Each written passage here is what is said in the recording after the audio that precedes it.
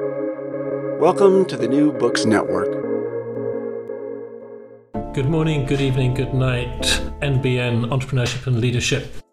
Personally, I'm fascinated by the story. Trust is an underrated weapon in the business landscape. I'm a really, really strong believer in learning by doing. What's the definition of success? You're trying to come up with an answer to the question. But go ahead, Richard. You could be right, but you're wrong.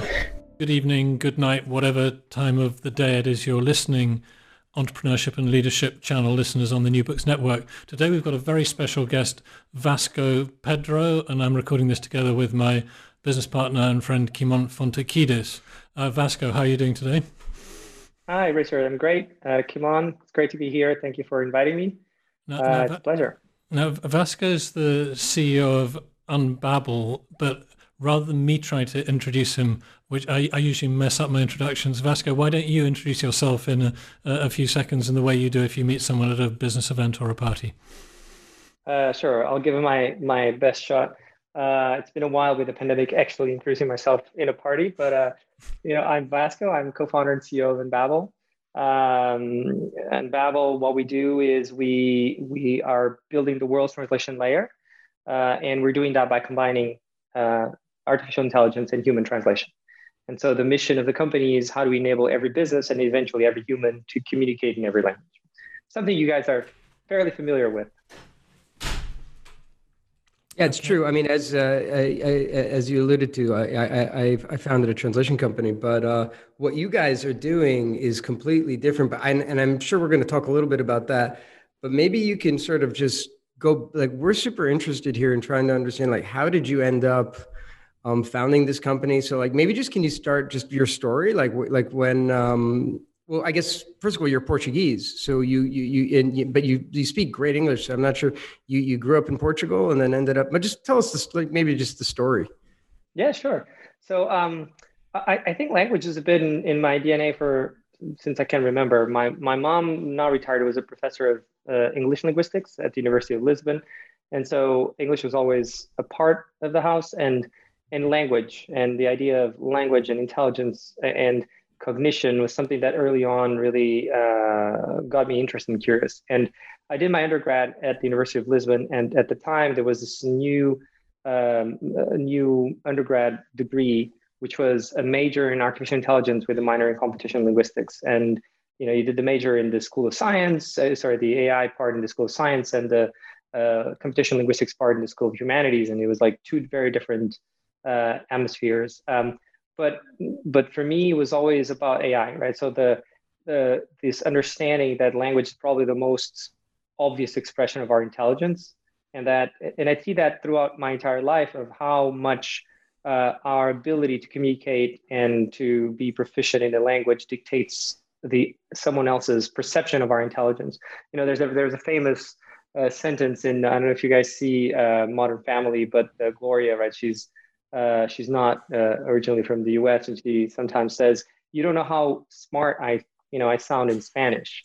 And people that use English as a second language a lot of times feel that way, right? Your ability to express things. And so, language is always important to me. And then I did my master's and PhD at Carnegie Mellon in Pittsburgh. So I lived in the US for about 10 years. And then that's when I started my first startup, actually. As some PhD students do, I thought I could commercialize the stuff I was researching for my thesis, which, in hindsight wasn't such a bad idea. I was just doing a ton of mistakes as a first-time entrepreneur. And then moved back to Portugal, became a researcher at university while I was continuing to develop different startups. And then eventually in 2013 started Unbabel along with my co-founders. It's very interesting. So something we've got in common, at least you and I have in common, we come from like academic families and went into business. And so if you go back a bit earlier, obviously you did a PhD, you were like on a kind of academic track. So was it a surprise for your parents that you didn't mention your father, but for your mum and dad or your mum that you went into business, or did they have any kind of expectation that they're still hoping for the moment you finally succeed when you become a professor? No, not in my case. I totally get that, right? But I think it was, even my advisors at the university would be, were not surprised that I didn't go into academia. I think in hindsight, from very early on, I could tell that I wasn't the kind of academic PhD. So, and I used to have office mates, and I remember very small things like when you're writing a paper, I'm the kind of person that writes the paper, and what I like is the work that leads to the paper. Is actually solving the problem and building the thing. I've always been a builder at heart.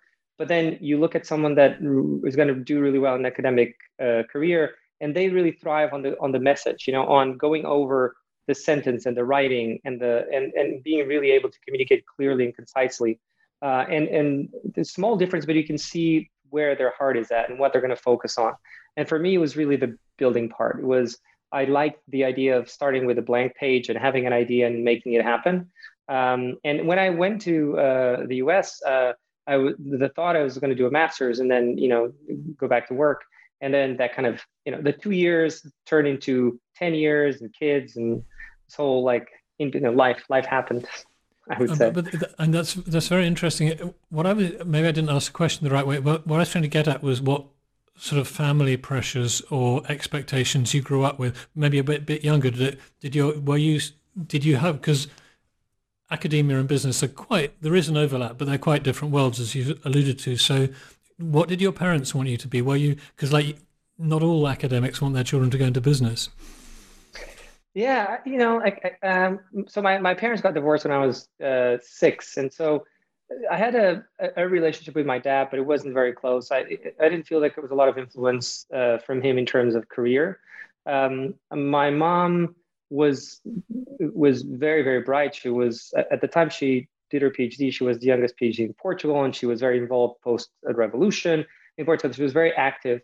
But they also grew up, she studied at Sorbonne in Paris. She was there in 1968. So they're part of this generation of kind of, freedom and just be happy. And, coming out of a dictatorship in Portugal where there was much more mandated. And so they were very much on hey, you have the opportunity to do whatever you want. Right. And so I think the pressure was more on whatever you do it well. Right. So my mom was more of hey, I expect you, if you're, in Portugal, the grade system for during some of the years is like 0 to 20, right? If I had a 19, my mom would be like, why didn't you get the 20? There was kind of pressure of expectation of, hey, you can do better than that, right? And I think that stayed with me. And both, to be honest, it's good and bad, right? So there's this expectation of excellence also creates a lot of pressure, and sometimes it drives you to achieve that excellence, but sometimes it also creates this constant unsatisfaction, and I see that even today at Unbabel. Like I used to say, we throw amazing parties, and we're really good at doing things other than work, besides the work. But somehow, people always expected that was supposed to be a celebration of an achievement. And what I always felt is actually really bad at celebrating achievements, because as soon as we achieve something, I'm like, okay, 1, we could have done it better, and 2, what's the next thing, And so at some point, we actually had to very actively decouple it in our culture and say, look, we're really bad at celebrating things, but really great at partying. And those two things are not necessarily correlated. We just, we're hard workers that like to have fun. We don't have fun because we achieve something. We have fun because that's an important bit. But we also are constantly unsatisfied by what we've done and how much we could have done. And I think, why reserve the partying? Yeah. Why reserve the partying for just only when you have those achievements? I mean, when you can have it all the time, right, Vasco? I mean, that's true. That's the startup life, man. So let's just, because I'm actually curious also, like Richard and I always dig in. So did you play sports growing up? Yeah. So at the age of 10, I went to a military school, a boarding military school in Portugal for about 5 years. So 10 to 15. And again, good things and bad things about it. But the bad things, the good things were lots of sports, right? So very early on, you had usually 3-4 hours of physical activity a day, either specific sports or military related stuff, and so that became part of the DNA. And so I've always been at ease doing different things.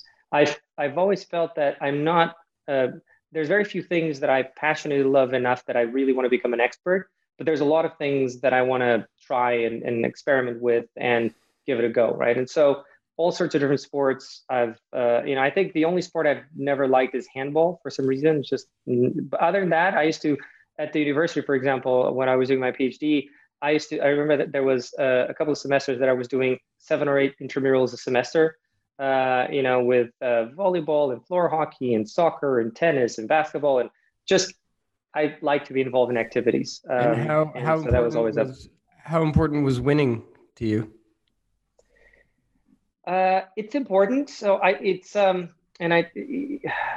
when I'm playing something, I am very competitive, right? Like, so when I'm playing something, I'm playing to win, and I will give it all my energy to win. I think it's important to know how to win and how to lose. I think both of them teach you. And so fight till the last second, and, don't do something that is not for winning. But then if you didn't win, then take your defeat, learn from it, and get better. Yeah, we played that awesome. We played that awesome when I came and visited you in Portugal that time. We played that. What was the name of that game? That is a really good game. What was it called? Paddle? Oh, paddle. Yeah. Paddle. Yeah, like tennis, but shorter fields. Yeah. Check it out if anybody's interested in it started really in South America. So it's very big in Argentina, and then migrated to Spain.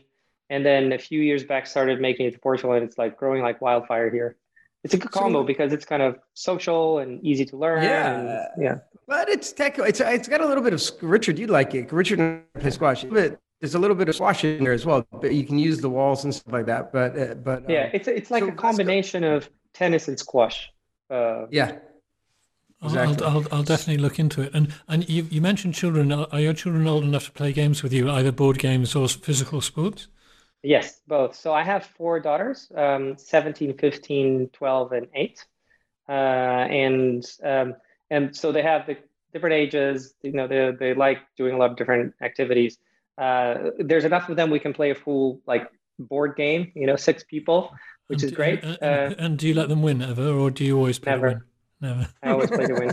No, the competitiveness was that was clear. I wanted to jump back onto the other thing though. What you have that's interesting is that 10 to 15 were quite formative years to be in the military. Now, I don't know what that looked like, but that's kind of like, how did you end up, or I mean, I don't want to ask any personal questions. I'm not sure. Did you do anything did you do anything wrong that you got sent to some military school for 5 years, or and what kind of an impact did that have on you? Because that is I think what I did wrong is I was reading the Enlightened the Five. I think that was a really bad mistake. And when my mom suggested, I think my mom at the time was concerned that, my parents being divorced and kind of that, and she wanted to make sure I had structure, and she suggested it. And I thought boarding school, at the time I was reading, the Five, and I thought, oh, all these adventures, it's going to be great. It's going to be magical. Fortunately, the Harry Potter wasn't around at the time. Otherwise, I'd be like, yes, I'm going to be Gryffindor. But as soon as I got there, they too are like, this is a really big mistake. This is not at all like the books.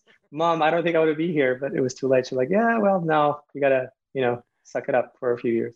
Did you ever get into trouble? I mean, being bad in a military school can be a bit different from, being bad is being bad, but the consequences of breaking the rules in a military environment can be quite dramatic compared to regular school. For a 10-year-old, there's a side of it that feels more like a prison than a school. It really does. It's a tiny prison, right? Even has, and it's much less now. I mean, this was a long time ago, but Lord of the Fly kind of feeling, there's once adults are only present at class time and few moments, but the ruling class is the older students. And so it's like a little society unto itself. And it's so, and you're confined into a space, right? And you have to do what older kids tell you. And, it's very physical. I remember that this is nowadays would be so impossible. There was this event that would happen once a year, and it was like a battle royale type of thing, right? And you'd get ready for it for weeks, crafting your weapons made out of this, the sheets that you put soap and you let it harden, and you until you got this thing that was so hard it would break a brick, on it, really. And then you'd have first and second years were the prize, so they weren't involved, and then you'd have 7, 8, 9, and 10th grades against 11 and 12th grades in an open field. Have at it, lots of people to the hospital, blood, the whole thing, and I'm like, this sounds insane nowadays.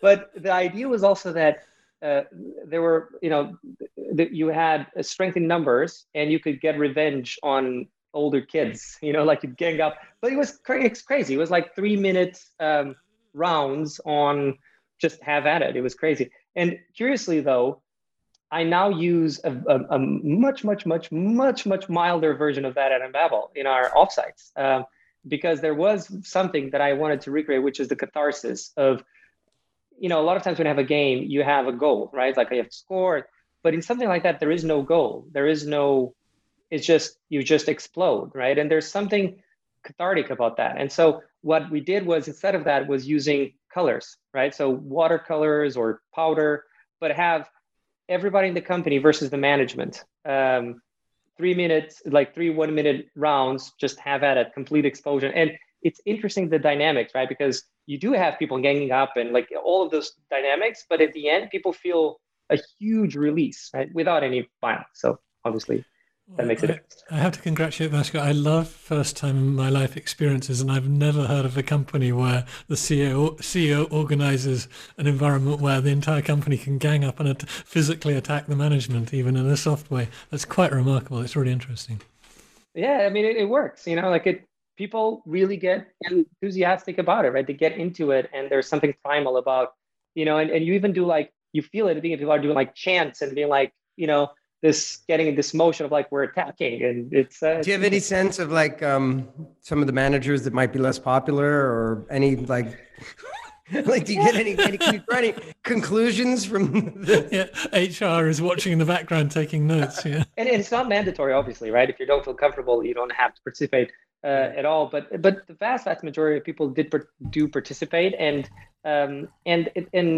they feel that there's a certain also humility of, as a manager, to be like, because obviously if it's like, employees versus managers, it's like a 10-1, right? Or 8-1. So it's like a very big different number. So you have this group of like 30 people versus 150, right? And it's clear you're going to be overwhelmed. There's nothing you can do, right? So it's also an interesting dynamic as a manager to be in this position where you're giving yourself up to that situation. It's helpless. An interesting social experiment. So I want to go back to let's get back into this. So basically, yeah, we got some of but there's clearly some discipline. I mean, I'm sure there's some discipline. There must be some of that military school stuff stayed with you in going into, you said you'd taken some of this in terms of this free for all. Also, there may be some discipline. I'm not sure. In terms of personal self-discipline, I mean. I think I feel very comfortable in structured environments, but I have a very healthy disrespect for authority. And so it's this duality of, I work well within organized groups and certain military discipline. It's fine, but I also love chaos. And so this ability I think it's always been, quite honestly, one of my strengths is the ability to adapt to different environments and to operate within different realities and feel at ease. Helps. So I want to ask about sort of bringing it into the business, because you sort of just touched briefly upon it, but it sounds like you tried or were involved in many. I mean, you mentioned one at when you were in the U.S., I think. But even it sounds like when you went back to Portugal, you were. Can you tell us a bit about your startup or like your other, like your previous, I assume failed business endeavors? Because I think that we learn a lot from that. What did you try to do before, and what did you learn from it? So they were all different ideas of applying AI to different things. So that's been kind of the recurring topic. I think the first one, the idea was to do targeted advertising for user-generated content. So the goal was, this was at a time where we didn't have a lot of, like, deep learning wasn't around, so you didn't have a lot of image analysis. And you inevitably, in places like YouTube, you'd have ads that were randomly served into videos or images. And the stuff that I did on my thesis was this semantic disambiguation of tags based on ontologies. And so it was federated ontology search. And the idea was, okay, so if you take tags, let's say tags that are around an image, right? And if you see 2 tags like tiger golf, you're talking about Tiger Woods, right? But if you had tiger beetle, you're talking about animals. But if you had golf beetle, you're talking about cars, right? And we humans do this seamlessly, right? We immediately disambiguate. And what I had created was a way to try to replicate this. And so I said, great, how about if we apply this so that we can do almost real time, a better targeting system for ads on video, which, I think the idea sounds good. And I think it has legs, the challenge was everything else, right? As a lot of startups, was we raised money, we built a team. I was solo founder at the time, and I did a lot of the mistakes, of pivoting too early, of not sticking with it, of not having a good business model, of a lot of the basic stuff that people run into issues. And then so the second one was Flash Group. There I wasn't founder CEO. I was one of the technical founders. And there, I think it was lack of a CEO. I think that was a big issue. Like the idea there was, so let's say you and I are reading articles on the same soccer game, but in different newspapers. A lot of these small publications don't have enough readership to have a good community and discussion of forums. So the idea was, well, how can we automatically figure out that these articles are actually about the same topic, and then create instantaneous groups that people can talk about that topic, right? There, I think technically was really developed. The team was super strong, but we never. So this was with Carlos Gestrin, which then I think he now leads AI at Apple, and he went to found Datum, who was acquired by Apple. But at the time, we were a bit all over the place, and we were tail spinning and not clear direction, and ended up we didn't have healthy respect for sales, so we were like just techies doing tech stuff, and so that ended up not doing so well. And then after that was design, and this idea was, well, can we actually do an evolution of sentiment analysis and do prediction on intangibles? And specifically, the idea was based on the problem of designers, where they're a bit like software developers in the day, where before you had to create some software and put it in a CD, and then actually find shelf space in some vendor to put the CD, and that's when you find out if your software is successful or not, right? And there wasn't that many software houses, and now with the App Store, anybody can develop software, right? But designers are still in that stage where they go in and they design a collection and invest in creating it, and then they have to convince someone to give them shelf space, and then it's all consignment, and then they find out if it was successful or not, and most of them fail. 90% of them fail. And so the idea was, well, can we create the equivalent of an app store for designers, where through recommendations, but then you have to kind of figure out a way to how do you recommend on taste, right? On fashion and taste. And there, I was a technical co-founder. I think part of the issue was it was a shiny object syndrome. Every month there was, no, we're going to do this other thing that is bigger. And we never gave it enough time to really solidify and to build something and put it in the market and really try to find product market fit.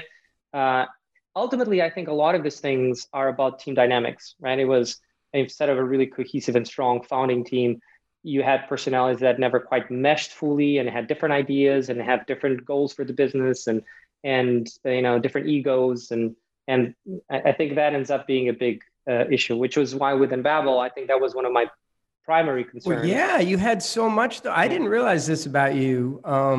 And this is one of the lessons for sure. But I mean, you definitely had a lot of experience before going into Unbabel, basically. I mean, you came into Unbabel with a lot of experience, actually. Yeah, I mean, in the case of Unbabel, so the 4 of the 5 founders of Unbabel, we were working together in design, right? So, and João and I had been working together in Flash Group and design. So these were people that I had been in the trenches with, and I knew that we meshed from a team dynamics, both in complementarity of skills, but also on the ability to withstand hardship and to rely on each other, right? From an emotional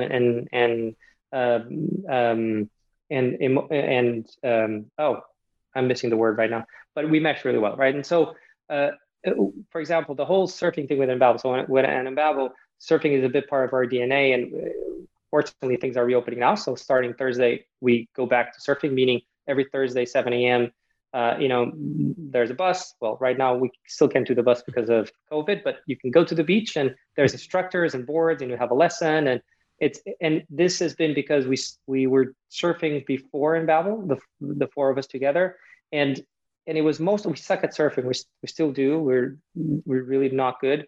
But it was really about this idea of how do we find activities that help us pay off this emotional debt between founders? And as you accumulate pressures during the week and the stuff you're doing, how do you create these moments outside of work that enable you to reconnect, right? To do something that enables you to have those conversations about small things, so that when big things come, you're not actually hashing out everything else, but you actually focus on the actual issue you're trying to solve. And that made a difference. And so we kind of kept doing it. Yeah, and I wanted to jump onto the word hardship. You mentioned hardships, and one of the things we want to do is make this podcast real, not sort of idealize the idea that it's this, because there's a sort of media image of the entrepreneur, and it's just wonderful, and someone raises money and goes public or sells for $1 billion a very short time afterwards. And the reality is, it is quite a tough, can be extremely tough. What sort of things for you personally, given your character, were the things you found hardest, not necessarily in Unbabel, but it could include Unbabel. If you sort of things are the things that are worst as an entrepreneur, what gives you the most stress, the most hardship for you as Vasco? That's a really good point. I think Unbabel, for example, when we are, the IPO super successful, it's going to be one of those overnight successes, 8 years in the making or 10 years in the making, right? And people are going to be like, oh, they knew it all along, right? And it's really not true, right? I mean, to give you a sense, when we started Unbabel, the actual moment that we said, let's do this. So we were doing design and we ran out of money, and the CEO at the time told us that we ran out of money at the end of the month, kind of like, hey guys, by the way, this month we ran out of money 30 days ago. I just didn't tell you. And so sorry, right? And thanks for working for another 30 days. Right. And which wasn't great, right? And it reflects the lack of trust that needed to exist between co-founders for that not to happen, right? And I knew at the time that we had been thinking about ideas, right? And I knew at the time that if we didn't do something together, everybody was going to find a job, and like a month from now or 2 months from now, like we had missed the timing, right? And so we decided, let's do this now, right? Let's sit together and let's do this now. And we actually went out surfing for a weekend, and everybody got their little notebook and wrote ideas, and that was officially when Unbabel was born. But my fourth daughter was 4 months. My wife at the time was focused on the kids and not working. My co-founder, João, like his wife was pregnant. In my case, I started putting, like, we didn't have money, right? And he said, look, let's first, there was some things we wanted to do and prove out the concept, and we were going to start fundraising in a couple of months. And between one thing and the other, the first 6 months, nobody got paid. You see your bank account dwindling. You're getting to the point where you're thinking like, I'm not going to be able to pay rent next month, right? With 4 kids. And so you need to be able to risk that, right? And a lot of times people say, well, how could you do it? And I always feel divided, because there is such a thing as a reality distortion field, right? Something inside you that's like, you know what, it's going to be okay somehow, right? And a lot of times it isn't, right? And so if you get too stressed about those things, it's going to be hard, but they're real, they're there, right? And they're in front of you. Or things like, we got into Y Combinator, which was great, but the hardship was you needed to go there for 3 months, and leave the kids. And my co-founder, for example, his kid was like 2 months old, and you got to go, right? You got to be able to prioritize certain things at a certain time.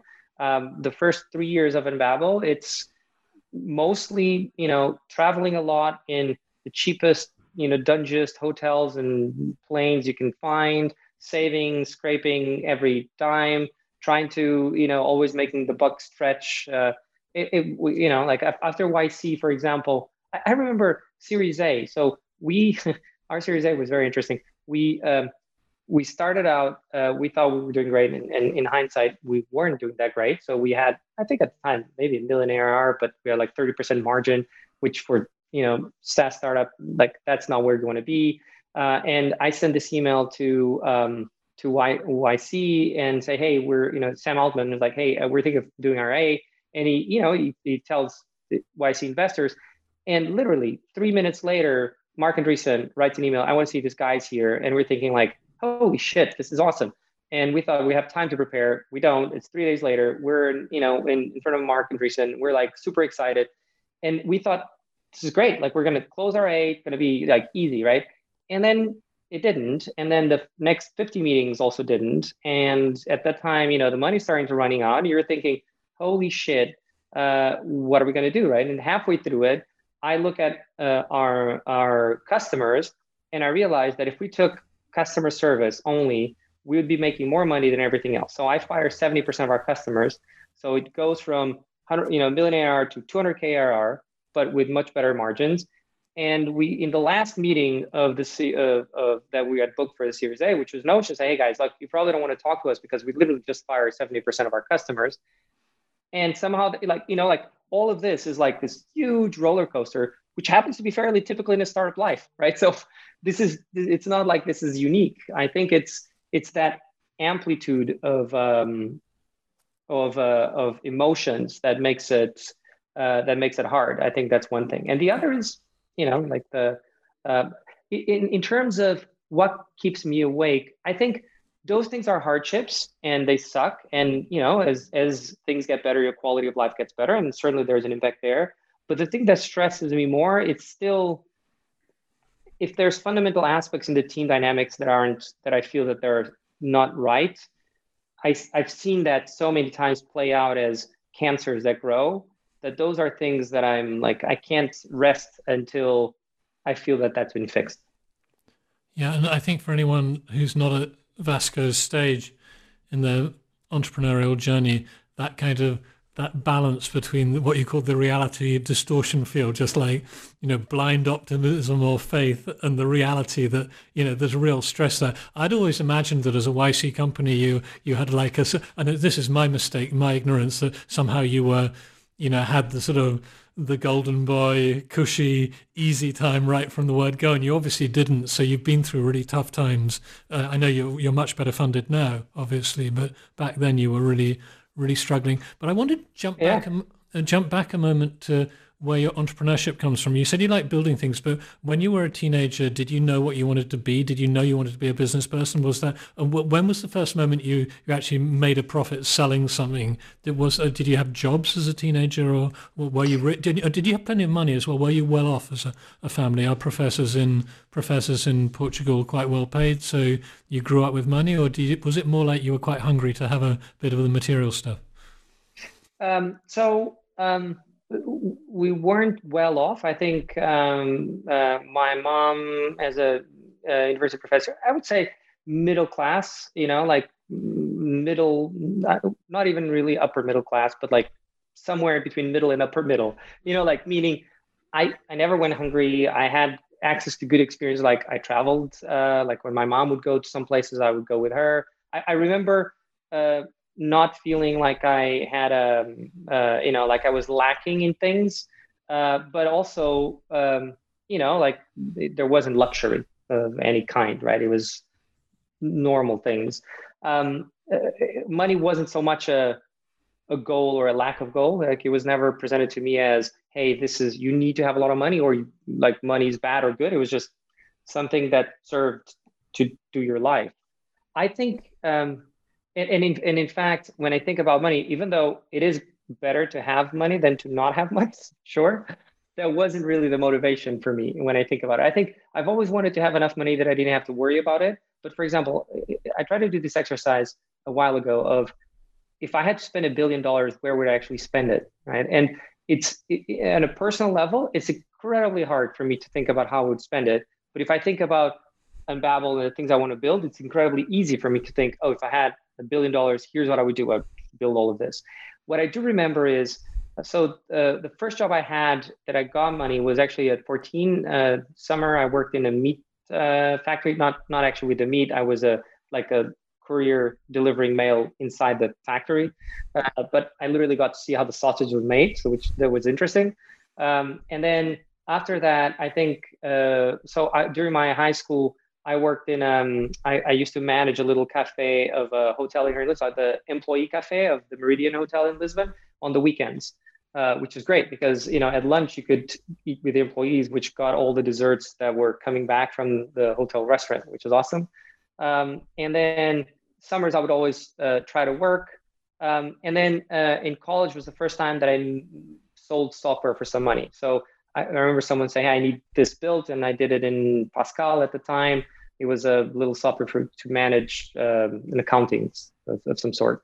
What I really loved, so I was very, very, very focused on coding, right, on building things like that. I remember, I started coding when I was 6. I remember, so my first computer was a Spectrum 48K, and in the newspaper, they would publish on the weekends games, the lines of codes of games, right, for Spectrum. And I would spend the weekend coding that and then recording to tapes. And then you have the debugging was play the tape back and see if the game actually shows up. And if it didn't, go through the 2,000 lines and try to figure out what you did wrong. Sometimes there's typos in the newspaper, But so I remember doing that from early on and always being very excited about programming, about computers in general. And so I knew very early on that I wanted to do something with computers.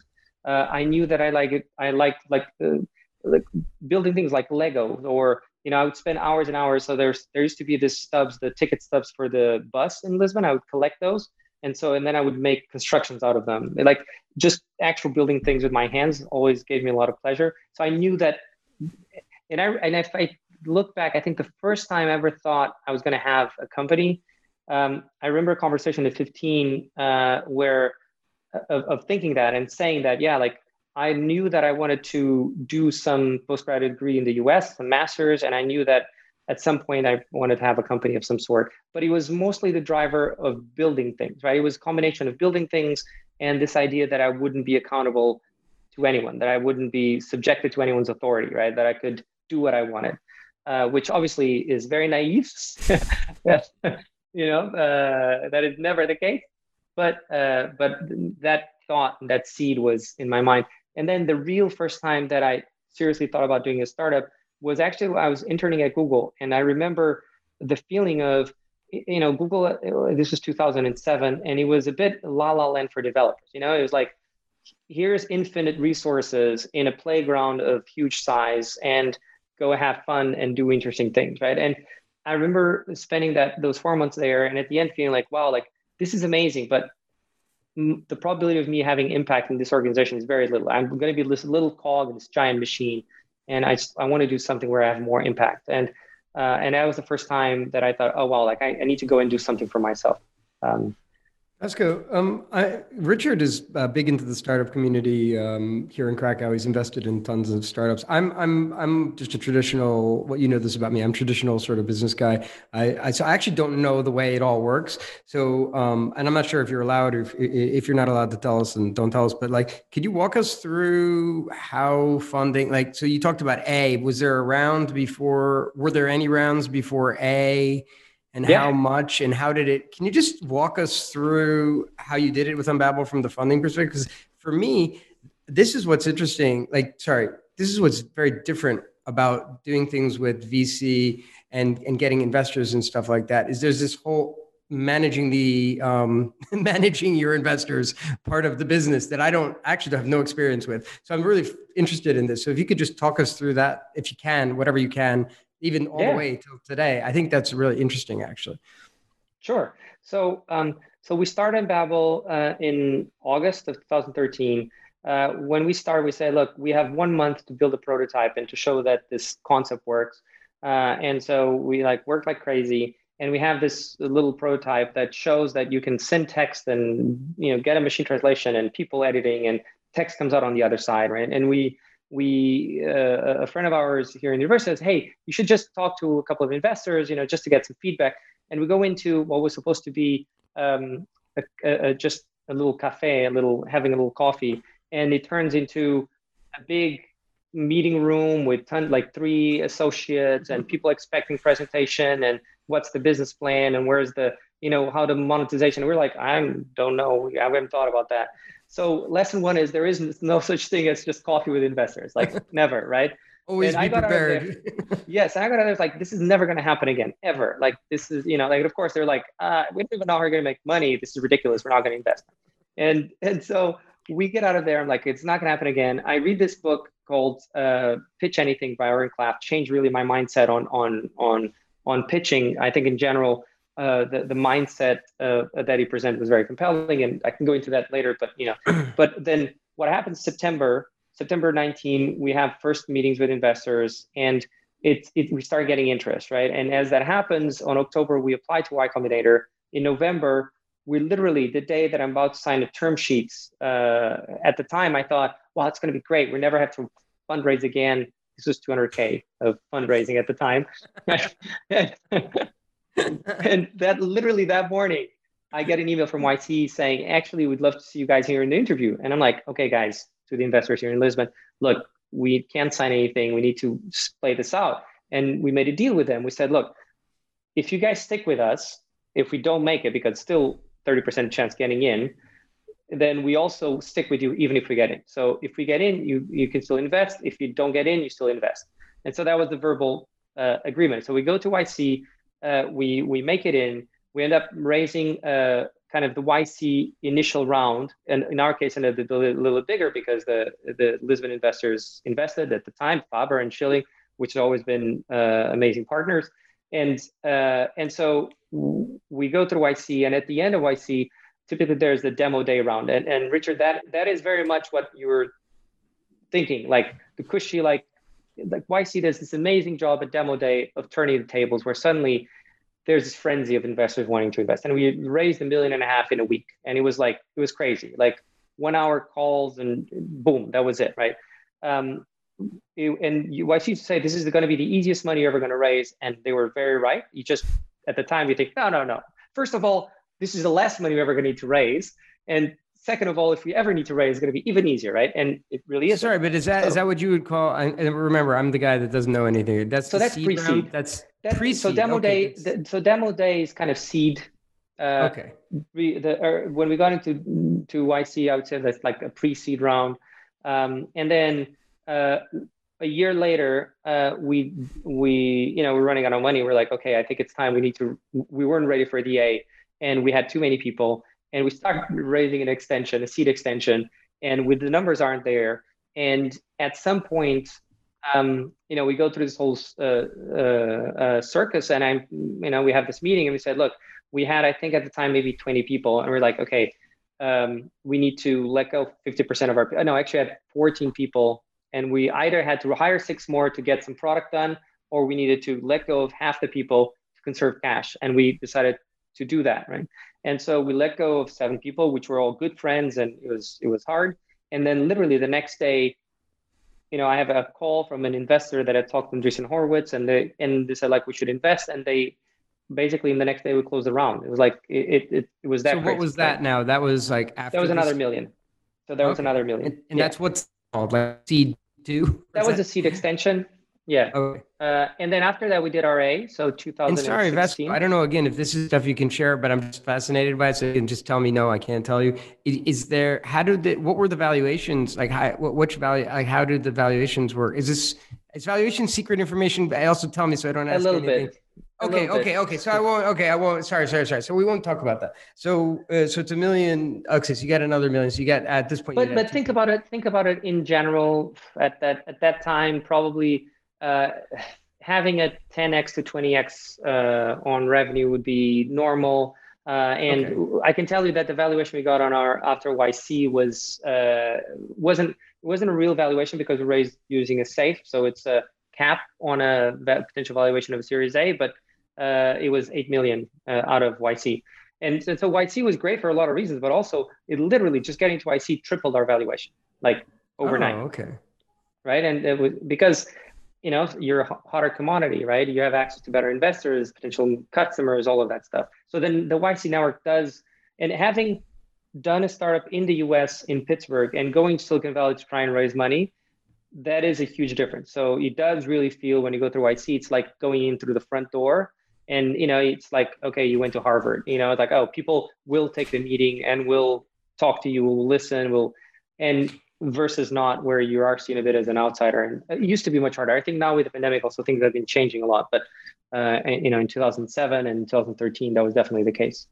Okay. So that was seed extension. Yeah. We got to seed extension, and this is before the A that you were talking about. And then we did our A, right? Which was, we raised 5, and then we did our B, which we raised 20. And then we did our C where we raised 60. Actually, I think the B was a bit more. The B was like 23. Total, so far, we raised 91. So overall. And just for people who aren't familiar with this territory, when Vasco says he raised 60, that probably means that you might have an enterprise value of 200 million, 300 million, 400. Yeah, in that range. Because that 60 doesn't get the whole company, that gets a share of the company, and no sensible investor wants to dilute the founding team too much, that if you occasionally come across people who got this wrong and you end up with the founder leader who owns just a couple of percentage points of the company because they raise at too low a valuation, too much money at too low a valuation too early, because the rule of thumb is raise as little as possible, as late as possible, I think. Or I Yes. don't know, maybe you can comment on that. No, but that's definitely learning that I think. So I think we weren't capital efficient at Embabel, and there's a lot of debate, I think, internally and externally on, well, can AI companies at this point be really capital efficient, because they end up resembling less like SaaS companies and more like deep tech. So there's a lot of investment upfront to do a lot of the building and researching, et cetera. But in our case, I think it took us a while to figure out the product market fit in our first use case. And I think if that had happened earlier, like for example, the money we took when we got into YC, we didn't need it. Like in hindsight, we didn't need it. It was us thinking, edging our bets, but like it diluted us unnecessarily. I think we should have made the seed round last longer. Like I think we were too eager and to scale things and to invest more before we actually started figuring out more of the product market fit part. And I think, and then that has consequences, right? Because if you're not in a great shape to raise your A, then your A is going to be more dilutive than it needs to be. So there's kind of fortunately, I think in our case, every investor that we've had in leading rounds and in general has been really great. And so there's no funky terms in our term sheets and weird things that, have future impact on future rounds. It's very clean and it's very straightforward. But I do think that if I would have gone back and redo it, knowing what I know now, I would have raised less money than I have raised so far to achieve I have a question, which you might not be able to answer, or you're not gonna be able to answer honestly. But like, how valuable are these? Like, so okay, these investors are giving you money, and obviously the money is the rocket fuel for your business, so that's obviously extremely important. But are you getting also pitched that you're going to get extra? Like, I have this experience, I have this network, I have this, and like, how valuable is that? Like, maybe you can speak a little bit to that. Is that part of their pitch for you accepting them as investors? And then in your experience, are the investors providing value? And I said, you're probably not going to, because they might listen. Can you, I don't know that you can actually answer I can. I think especially there's a lot of capital, right now. And when I say this, I used to hear this and I was like, oh, wow, there's money floating around for free. No, like, there's just a lot of people investing, right? And there's a lot of funds. And so it's a bit of fundraising is always feast or famine, right? It's always either you're not getting, or suddenly when you get everyone's interest. And once that happens, a lot of VCs try to differentiate themselves. And they, the vast majority is always, they always overestimate the value that they're going to bring to the equation beyond the money, like always, right? With very, very few exceptions. It's always like, well, we have this great platform that we're going to help in A, B, C, and D. And some of them, quite honestly, if you ask them for help, they will, right? The question is, a lot of times you don't need that much of the help. I mean, at this stage, a lot of times, where do you really need help with investors? Potentially in hiring, like if they know really good people at leadership roles, and they can introduce you, like introduction to customers. I think that sales. I would have expected sales. I would have expected, right? That's. But I think with investors in sales. So, for example, I remember the feeling of Andreessen Horowitz that was really amazing. It was the only ones that, when they invested, especially at a later stage, they basically almost requested that someone like the CRO or whoever's leading sales would sit in their office, because every day they were bringing CEOs of Fortune 500 and Fortune 2000 companies to their office and have their investors pitch them, right? Like that's a real real benefit, right? Of like, right. We actually make this happen. Most investors, it's more like if you scour their LinkedIn's and you say, hey, can you introduce me to this person? They will definitely do it, right? If an investor can help, they will want to help. But very few investors actually have people doing very proactive work on trying to find new customers, and I think if you, Scale Venture Partners, they led our B, right? They're probably Andy. I love Andy. So the people on our board, One is Chris Topman from Notion, who was a founder of Message Labs, and so he has a lot of the founder background. He's done, like he has that founder mentality. And then Andy Vitas from Scale led RB. He's also on our board. And then Sri from Point72 led RC, right? And they're very different, but they're really good in a lot of different ways. So Andy's probably the most pragmatic in the sense of one of the things said about Scale is, hey, we don't have a platform. We don't, like what we help is we help with money, and then we just help with pattern matching, right? We've seen a lot of things, and we can give you some guidance, but you need to build a company, right? Like it's very like, I'm not going to build a company for you. You need to build a company, right? And there's no there's no bullshit in that sense, and I think that's really important. For us, that really works, right? And so most investors always think they're going to provide more value.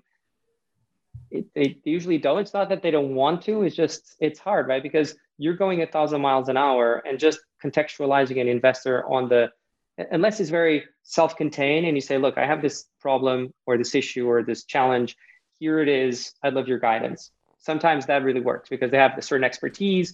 For example, in the case of eVentures and Greycroft. So one of the partners at Greycroft used to be the CMO at LinkedIn.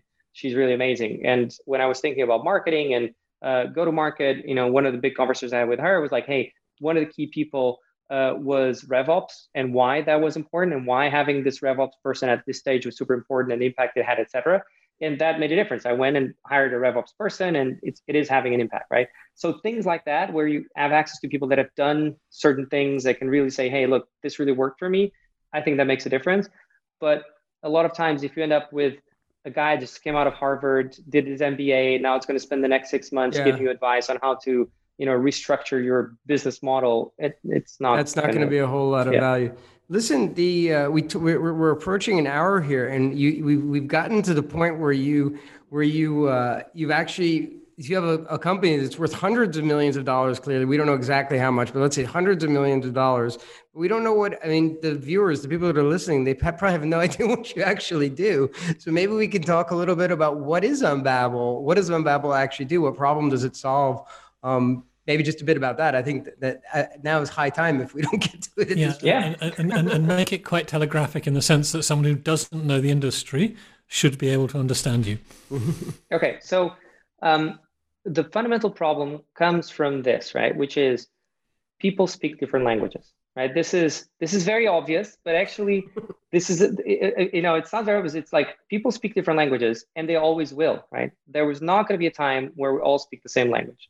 And the problem fundamentally is as a business grows and goes beyond their initial market and expands, they start having to deal with people that speak different languages, right? And that happens across the entire company. How do I sell my product? How do I advertise it? How do I serve my customers? How do I, get them to use the product? And so this happens as they scale across every function, right? And it's this issue of dealing with languages that ultimately we're trying to solve. Now, the big thing that changed over the last 10 years is that artificial intelligence started having an impact, right? So, 6 years ago or 7 years ago, right around when we started, it was that time where when you took the output of a machine translation engine like Google Translate and you gave it to a human to fix it, the first thing they would do was not erase everything and start from scratch. Actually, it started being somewhat helpful, right? And that change of how AI is going to affect the way we do translation and we do localization and we do all of the language services creates a lot of opportunities. And it creates the opportunity for localization to evolve into doing more than they were doing until now. So if you think about the whole market of localization and translation is primarily focused on two of these problems, marketing and product, right? How do I translate my website and my documents and my product? But companies have the same problem on how do I support my customers, right? So if we take that as an example, so that's right now our core use case. Until we came here, until we started, the way to support customers in multiple languages is hire people that speak that language, right? So I have a team of people that speak German and a team that speak people that speak French and Spanish and so on. Now within Babel, because of this combination of AI and humans, you can do faster translations with good quality in a scalable way. suddenly you can hire people that just speak English. And in our case, we focus on text, so email and chat. And that customer service agent that only speaks English can communicate with anybody in any language. And this really has a couple of very interesting impacts on how you can do customer service in multiple languages. One is it reduces the cost. So if you take a German native speaker in Germany, it costs you, let's say, 3K a month.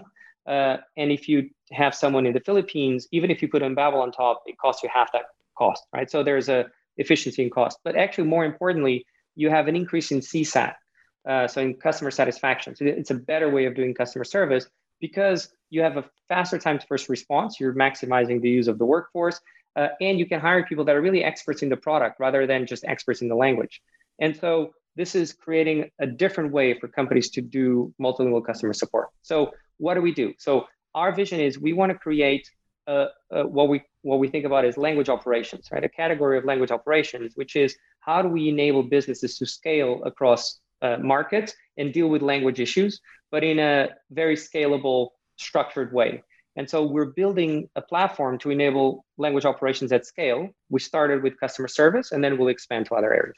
So basically, right? Yeah, sorry, go ahead, Richard. Actually, I'm more into it. Maybe you should ask a question. No, I'm saying not bad. So basically, someone could buy I don't know, a modem made by Cisco or whoever makes modems, and they're in Vietnam, and they send in a chat request in Vietnamese, and a customer service agent who doesn't speak Vietnamese is able to look after them because the type of questions that person has can be quite easily modeled by machine learning and AI. That they're not going to ask what the weather's like in Manila, but they might ask, what does that flashing green light mean?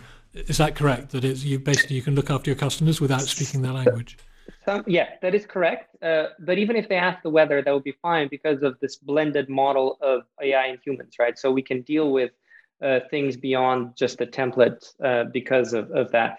One actual example, like Logitech is one of our customers. It's very interesting because what happened during the pandemic, everybody was buying cameras. So they had to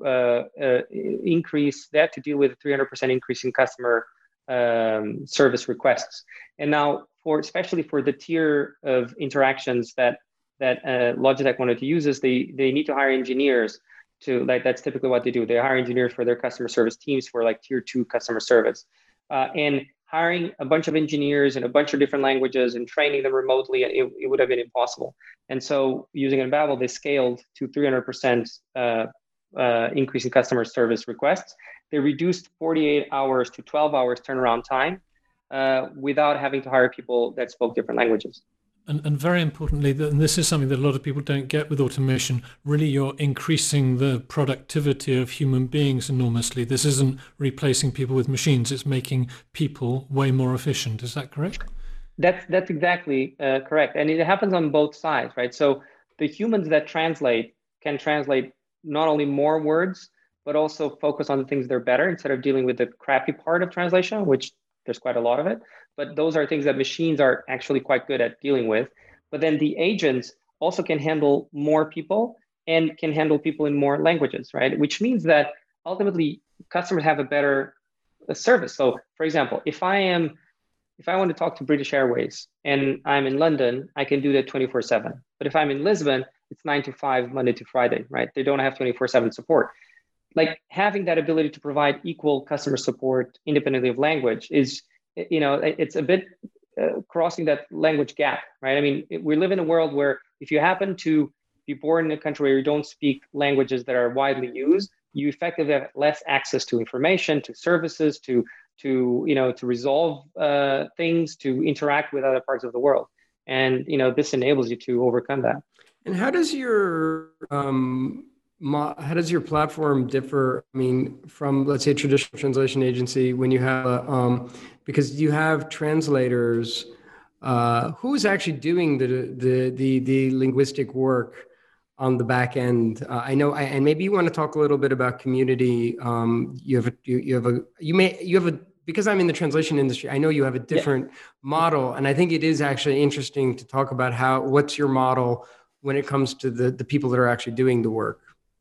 So the fundamental pipeline of translation on Babel works roughly like this. So you have text coming in, and then you have a machine translation engine that does the first translation. Now, this engine is customized on a per customer basis, right? So it's constantly learning and improving on the vocabulary and tone of a particular customer, formal, informal, language pair, etc. And then the translation that comes out of there then is evaluated by something called quality estimation. So that is a module that does a real-time evaluation and decision on whether do we think that that's good enough or does it need a human, right? And so as the AI gets better, the easier stuff doesn't need humans anymore. And so the hard things still get sent to a human. And then when it goes to a human, we have a community of translators. When we started out, and that's something that's been evolving over time. So when we started out, the vision was, well, if we're going to translate this much content, there just isn't enough professional translators to do it. I mean, there's like 500,000 professional translators in the world, roughly, right? So if you're going to have millions of people involved, you need to have bilinguals involved. And so the idea is, can we also leverage AI to help a non-specialist translator to perform at the level of a professional translator, right? With AI-powered CAT tools, for example. So the CAT tool that the translators use has embedded a lot of things that try to make it easier for a non-professional to still produce high-quality work. What we've seen, though, over time as we focus on and experiment with different types of content is that the bilingual community is really great for certain types of content. So, for example, what we do with emails and chat, this blend of speed and quality and cost, and it's just, you can't do it with traditional translation, and you can't do it with just machine translation. So there's a sweet spot here in emails, for example. They really need this, like this is a massive advantage. But as you expand that, the way of thinking to other content types, the community also needs to evolve, right? And so I think what we're going to see in Invaluable Communities is not just doing, okay, here's an email to translate, but it's people that maybe are experts in I don't know, medical or legal or specific marketing things, or that actually what they do is supporting roles like annotations of that enable you to generate NQM in a scalable way to any document, or sentiment analysis, or anonymization, or other services that are NLP related that enable you to then scale those operations. And so right now they're decoupled. So the community is kind of seen as the human component, right? And so gets input of text and a certain task to do and does the task. But there's a lot of work on vetting and managing and curating and evaluating and this constant process. Still, okay, I still feel very much that we're just the beginning, right? There's a lot. Yeah, I know. That's what's exciting. I mean, particularly for the people that are listening to this from the industry and, may not know that much about you guys or learning about you guys. So, because here you are, I mean, you're basically a very tech savvy AI machine learning company in the translation space that's very well funded. And so where are you going to take this? That's what's really interesting. So you've started, basically you've proven it out. You've gotten investors to buy into the fact that you're doing what we in the translation industry would consider relatively the easier sort of types of contents, which would be, let's say, chat and email. But clearly you're set up to be able to take this into, let's say, the more traditional spaces. So can you talk about the future? Like where are you taking Unbabel? Like where are you going to take it? So, what we found, Kimon, is that the challenge sometimes are different. So I think for the traditional translation, to translate an email is easier, right? But to do it at the speed and scale and cost that we do it, with the quality that we do it, that's really the hard part, right? I should have been clear. The linguistic problem, only the linguistic challenge is, but for what you do, it's highly challenging to be able to turn over all that very fast. We do now a couple of billion words a year, right? Exactly. On email and chat, right? And so it's and our average turnaround time is what, 5 minutes, 10 minutes, right? And so it's that combination that creates that scalability.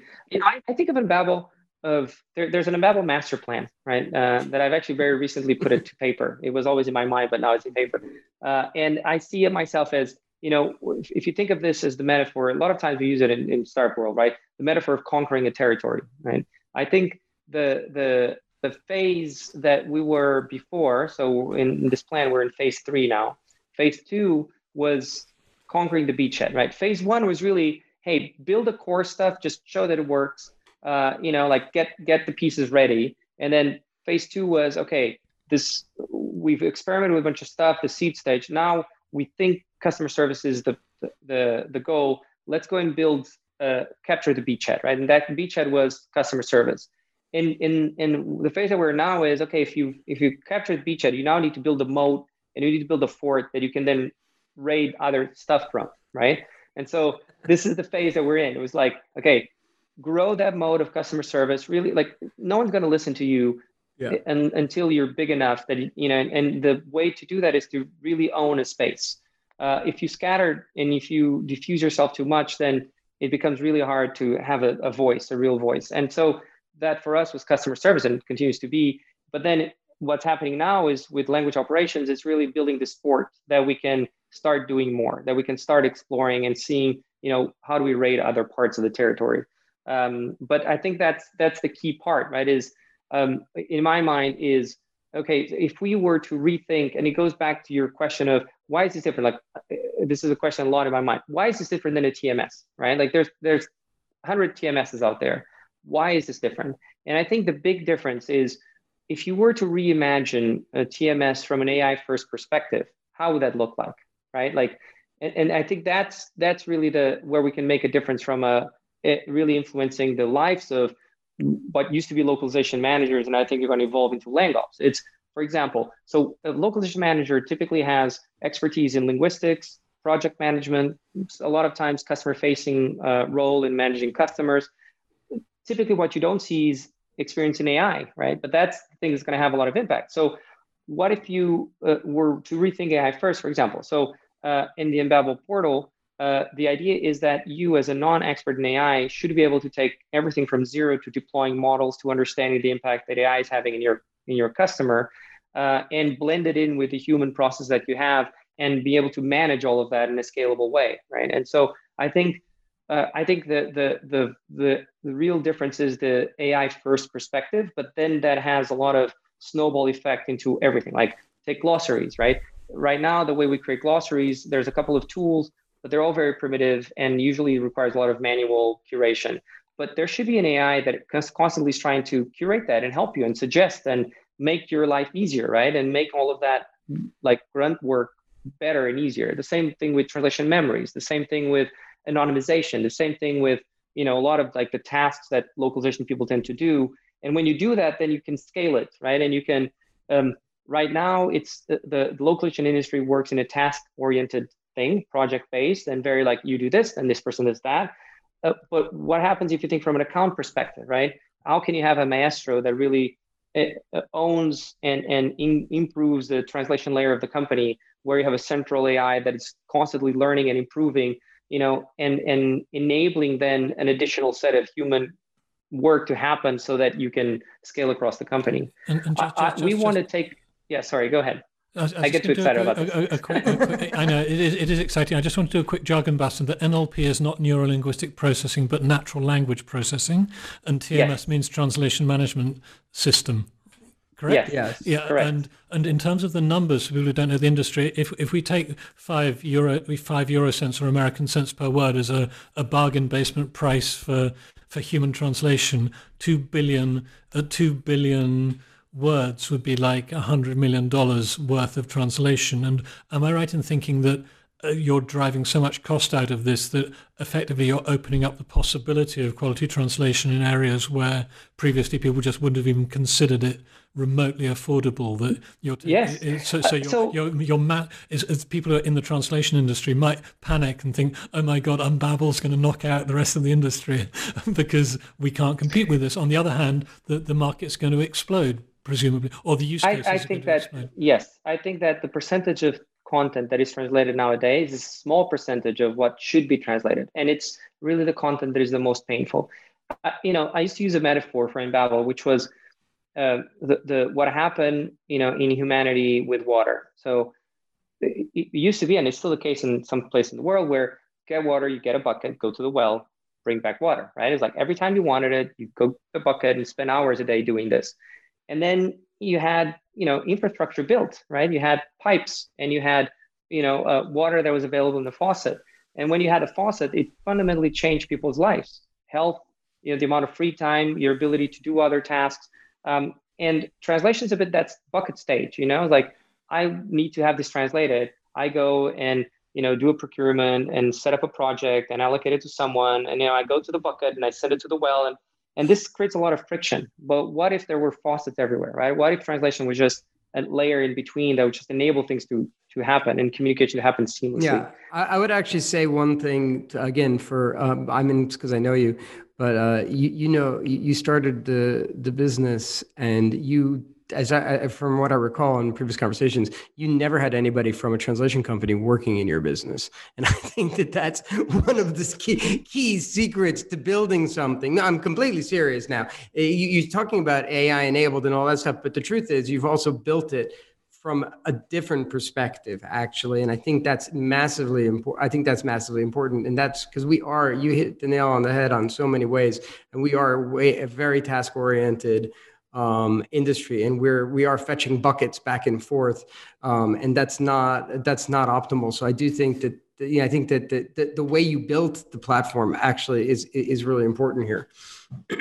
Yeah, I think it's a double-edged sword, right? So for example, I think that sometimes it enabled us to think things differently, but sometimes we reinvented the wheel, So, for example, given that at the beginning, we didn't know if we're going to go big enterprise, and which is more and more what's happening in customer service, like the impact that our customers tend to, our SCP, so ideal customer profile tends to be B2C, large companies that, have large customer service organizations. If I knew that was the case from the beginning, I probably would have actually spent maybe 3 months just sitting with a translation agency and see how they work. That would have saved me so much time. I own a translation agency, and we can't compete with you on customer service. I mean, we just can't. We couldn't possibly do it. I mean, it's just something we can't do. That we're not set up for that. We're set up for something else. What's interesting in your case, though, and we're clearly not able to transition into that. What's interesting in your case is you've built the machine and the platform that I believe, in talks with you as well, that you are going to be able to transition this into sort of like other spaces as well. I think that's exciting, personally. Yeah, I think I believe so too. But I sometimes I think that people expect that to happen overnight. I think language is tricky, right? I mean, yes. If you think about it, language and translation was the original AI use case, right? I mean, 1960, out of the Second World War and the whole cipher and effort with Second World War, the idea was, with Alan Turing was, actually we could look at languages as codes, right? Like, someone took our language and applied a code and became French, right? And so we could use the same thing. And so that was a bit the birth of AI, and thinking 5 to 10 years, we'll have machine translation fixed, and it's going to be solved. And this was 1960, right? And we're really far from it, right? So it's a mistake we do often, I think, as humans, is because language is so core to us and it's so seamless and easy, we assume that it should be easy.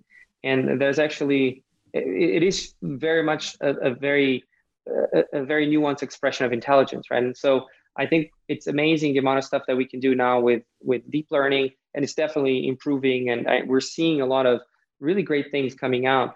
But then you look at things like dialogue systems, like Siris and Cortanas and Google Assistants and Alexas, and they're very, very basic in their interaction, right? I mean, this expectation a couple of years ago where everything was going to be a conversational interface and bots were going to take over.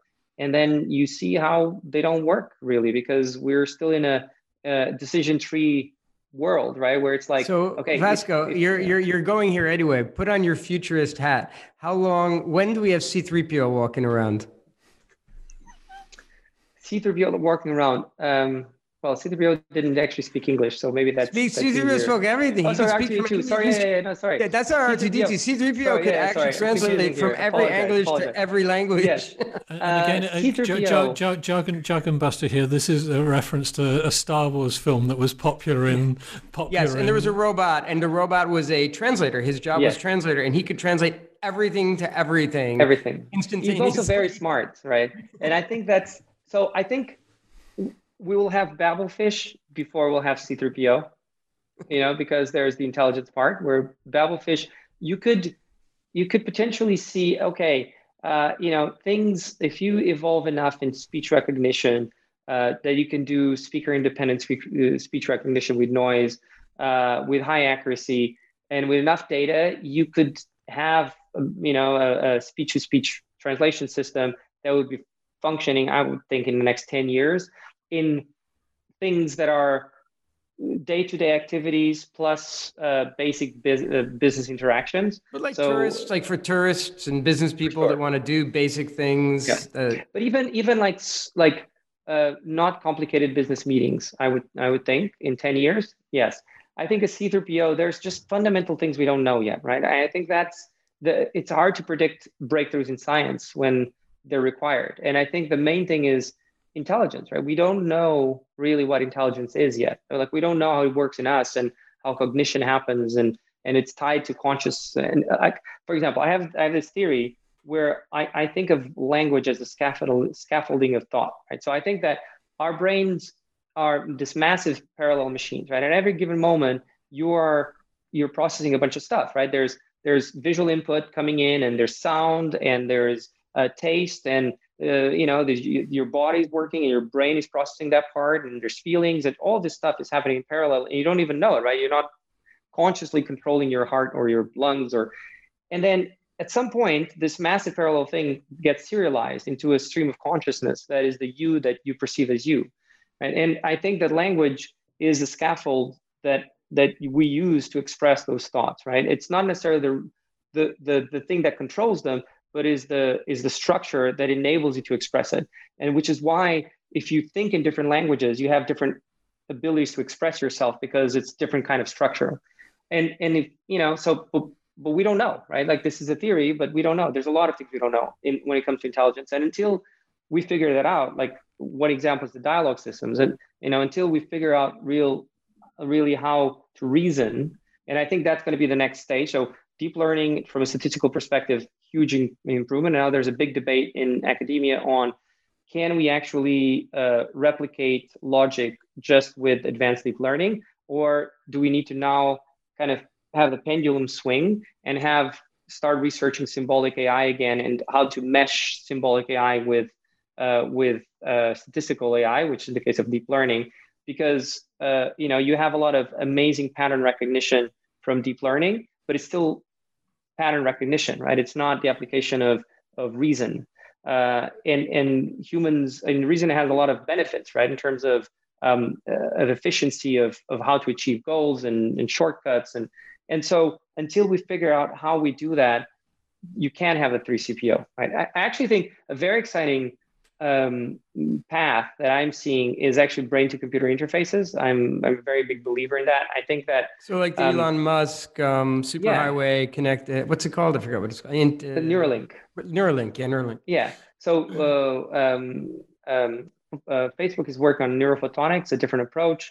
There's a few people working on different sides of things. I think the latest demonstration of Neuralink was quite impressive. I believe that as humans, we are really geared to adopt any tool that gives us an advantage over our environment. And I think that before we'll get to a fully conscious AI, it's more likely that we'll have humans merging with AI, so that AI and hybrid model of AI and humans. Yeah, superpowered humans. Yeah, because I remember Elon, he always says that the limitation is the bandwidth, right? Because we just have this... Yes. We have to type on this machine, and whereas if the cell phone, right? It's like right, and you can type very slowly, but you're thinking the equivalent of 4K movies per second of bandwidth, right? And so if you have that, and if you think about it, that already happens inside our brain, right? You have the limbic system and the neocortex are essentially two separate systems that evolved in different times, but they're so well connected that you don't perceive them as different systems, right? So I think we're going to have a third part of our brain that is going to exist in the cloud outside of our brain. It's going to give us a real extension of our cognitive capabilities. And I think that is super exciting because it's going to really change fundamentally. And I know we're running out of time. Richard is ready to do the wrap up thing. But so how early will you be a first adopter of sticking something into your brain? Will you? What will be the litmus test for you? So that's a good question, right? So I think removing a dime size of my skull to put something, I will need a few years to know that the tumors don't come out of that before I put one. I'm more likely to, if there's like little filaments that are less invasive, if there's something on the outside, or initially Elon's vision was, can we do little nanobots that you inject into your brain, right, that attach to the neurons? Like, I think it needs to be less invasive, right? I think removing parts of your body to replace that is still okay with fairly injecting nanobots that are going to be basically Bluetoothing to whatever device. It depends. It depends. I mean, how many people nowadays, use what do you call wireless headsets or wireless? No, not definitely the wireless headsets. But I've been talking about the surgery that you do for hearing LASIK. No, for hearing impaired. I don't know about the hearing one. It's it replaces your eardrum, and then you have the little device on the outside, and your brain hearing aids, just hearing aids. Yes, but there's a specific new technology, isn't there? That's replacing some bit of your body. Yes, it's basically an artificial ear, basically. Yeah, and there's millions of people already using it, right? And and I think it's the question of when will you do it is a bit like the question of when will you use autonomous vehicle, right? And the answer is depends how drunk you are. Yes. So be careful, podcast listeners, are going out for a drink with Vasco. You just might come back with a new implant.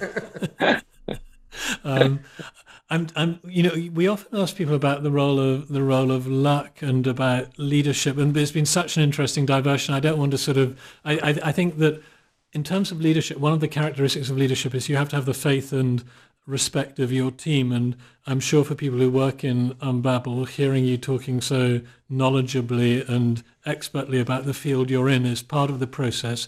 Are there any other aspects of being a leader that you found particularly challenging, or you feel you could, maybe atypical views of things that you feel are important that you don't hear being said by other people? So one, it's not so much not being said by other people, it's just things that made a difference for me. I think being a student. So I feel that I'm very much learning. And so I think it's important to surround myself with people that can teach me. So people that are better than I am at what they do. And I think it was very important to get a coach post Series A once you are actually building an executive team and start that journey of founder to CEO. I think it is a journey.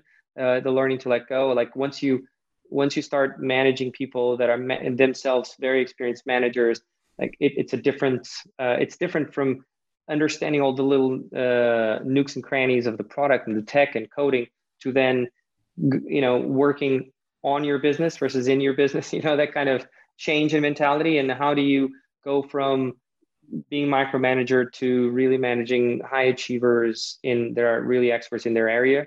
I think there's a lot to learn there of letting go, of trust, of how do you be comfortable being vulnerable with your own shortcomings? How do you recognize your limitations so that you're trying to complement this, yourself with other people that can help you, and doing this a continuous process.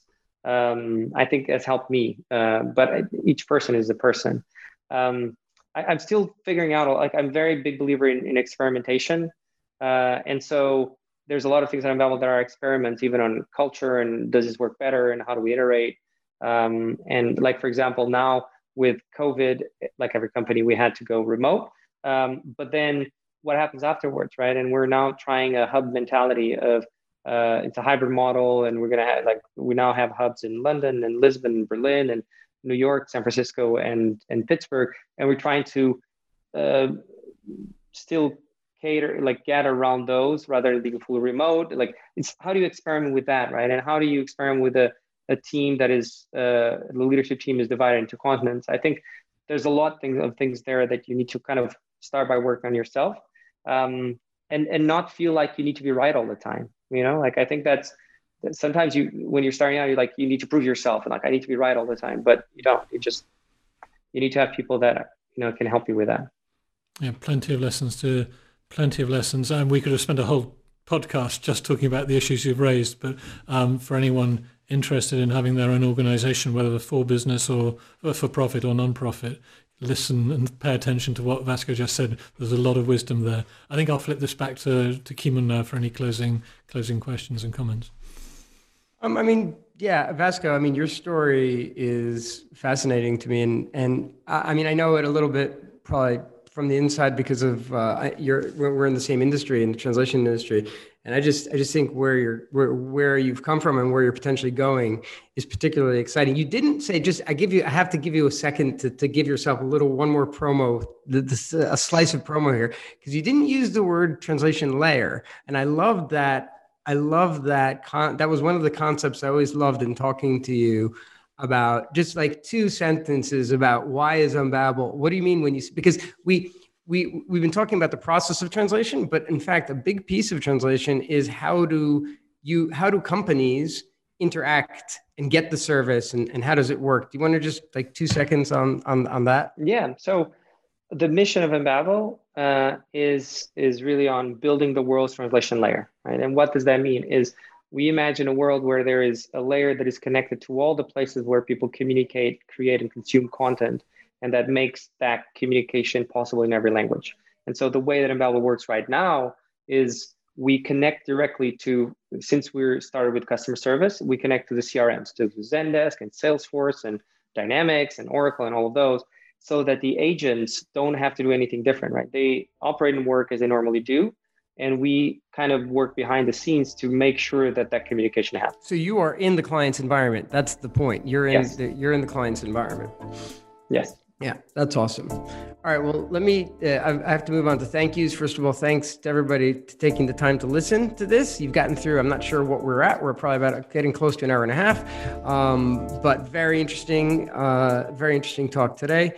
We have to thank Magda Fantakidis, my daughter, Vasco. If you ever need premium graphic design, video editing, or anything like that, shout out to my daughter. Now we get to the real point of the interview. This is the whole point. This is the only reason that I do this podcast, is to generate work for my daughter, Magda Fantakidis. There's a second Magda Witskosh, that interns for us. She does all the PR and promotion. She's fantastic. She's a high school student, an up-and-coming person for sure, as an entrepreneur, I suspect. Everybody at NBN who processes this and puts it up on the web for us. So if you want to subscribe, you can do that at NBN, YouTube, or wherever you listen to podcasts. And obviously like and share and whatever. So Vasco, thank you so much for taking the time. You were a very interesting person to talk to. I know you personally, but this was really fun. I learned stuff about you here today. So thanks a lot for that. Thank you. Thank you, guys. It was a pleasure, and really happy to be here. This was a lot of fun. And thank you, Richard. Thank you very much indeed.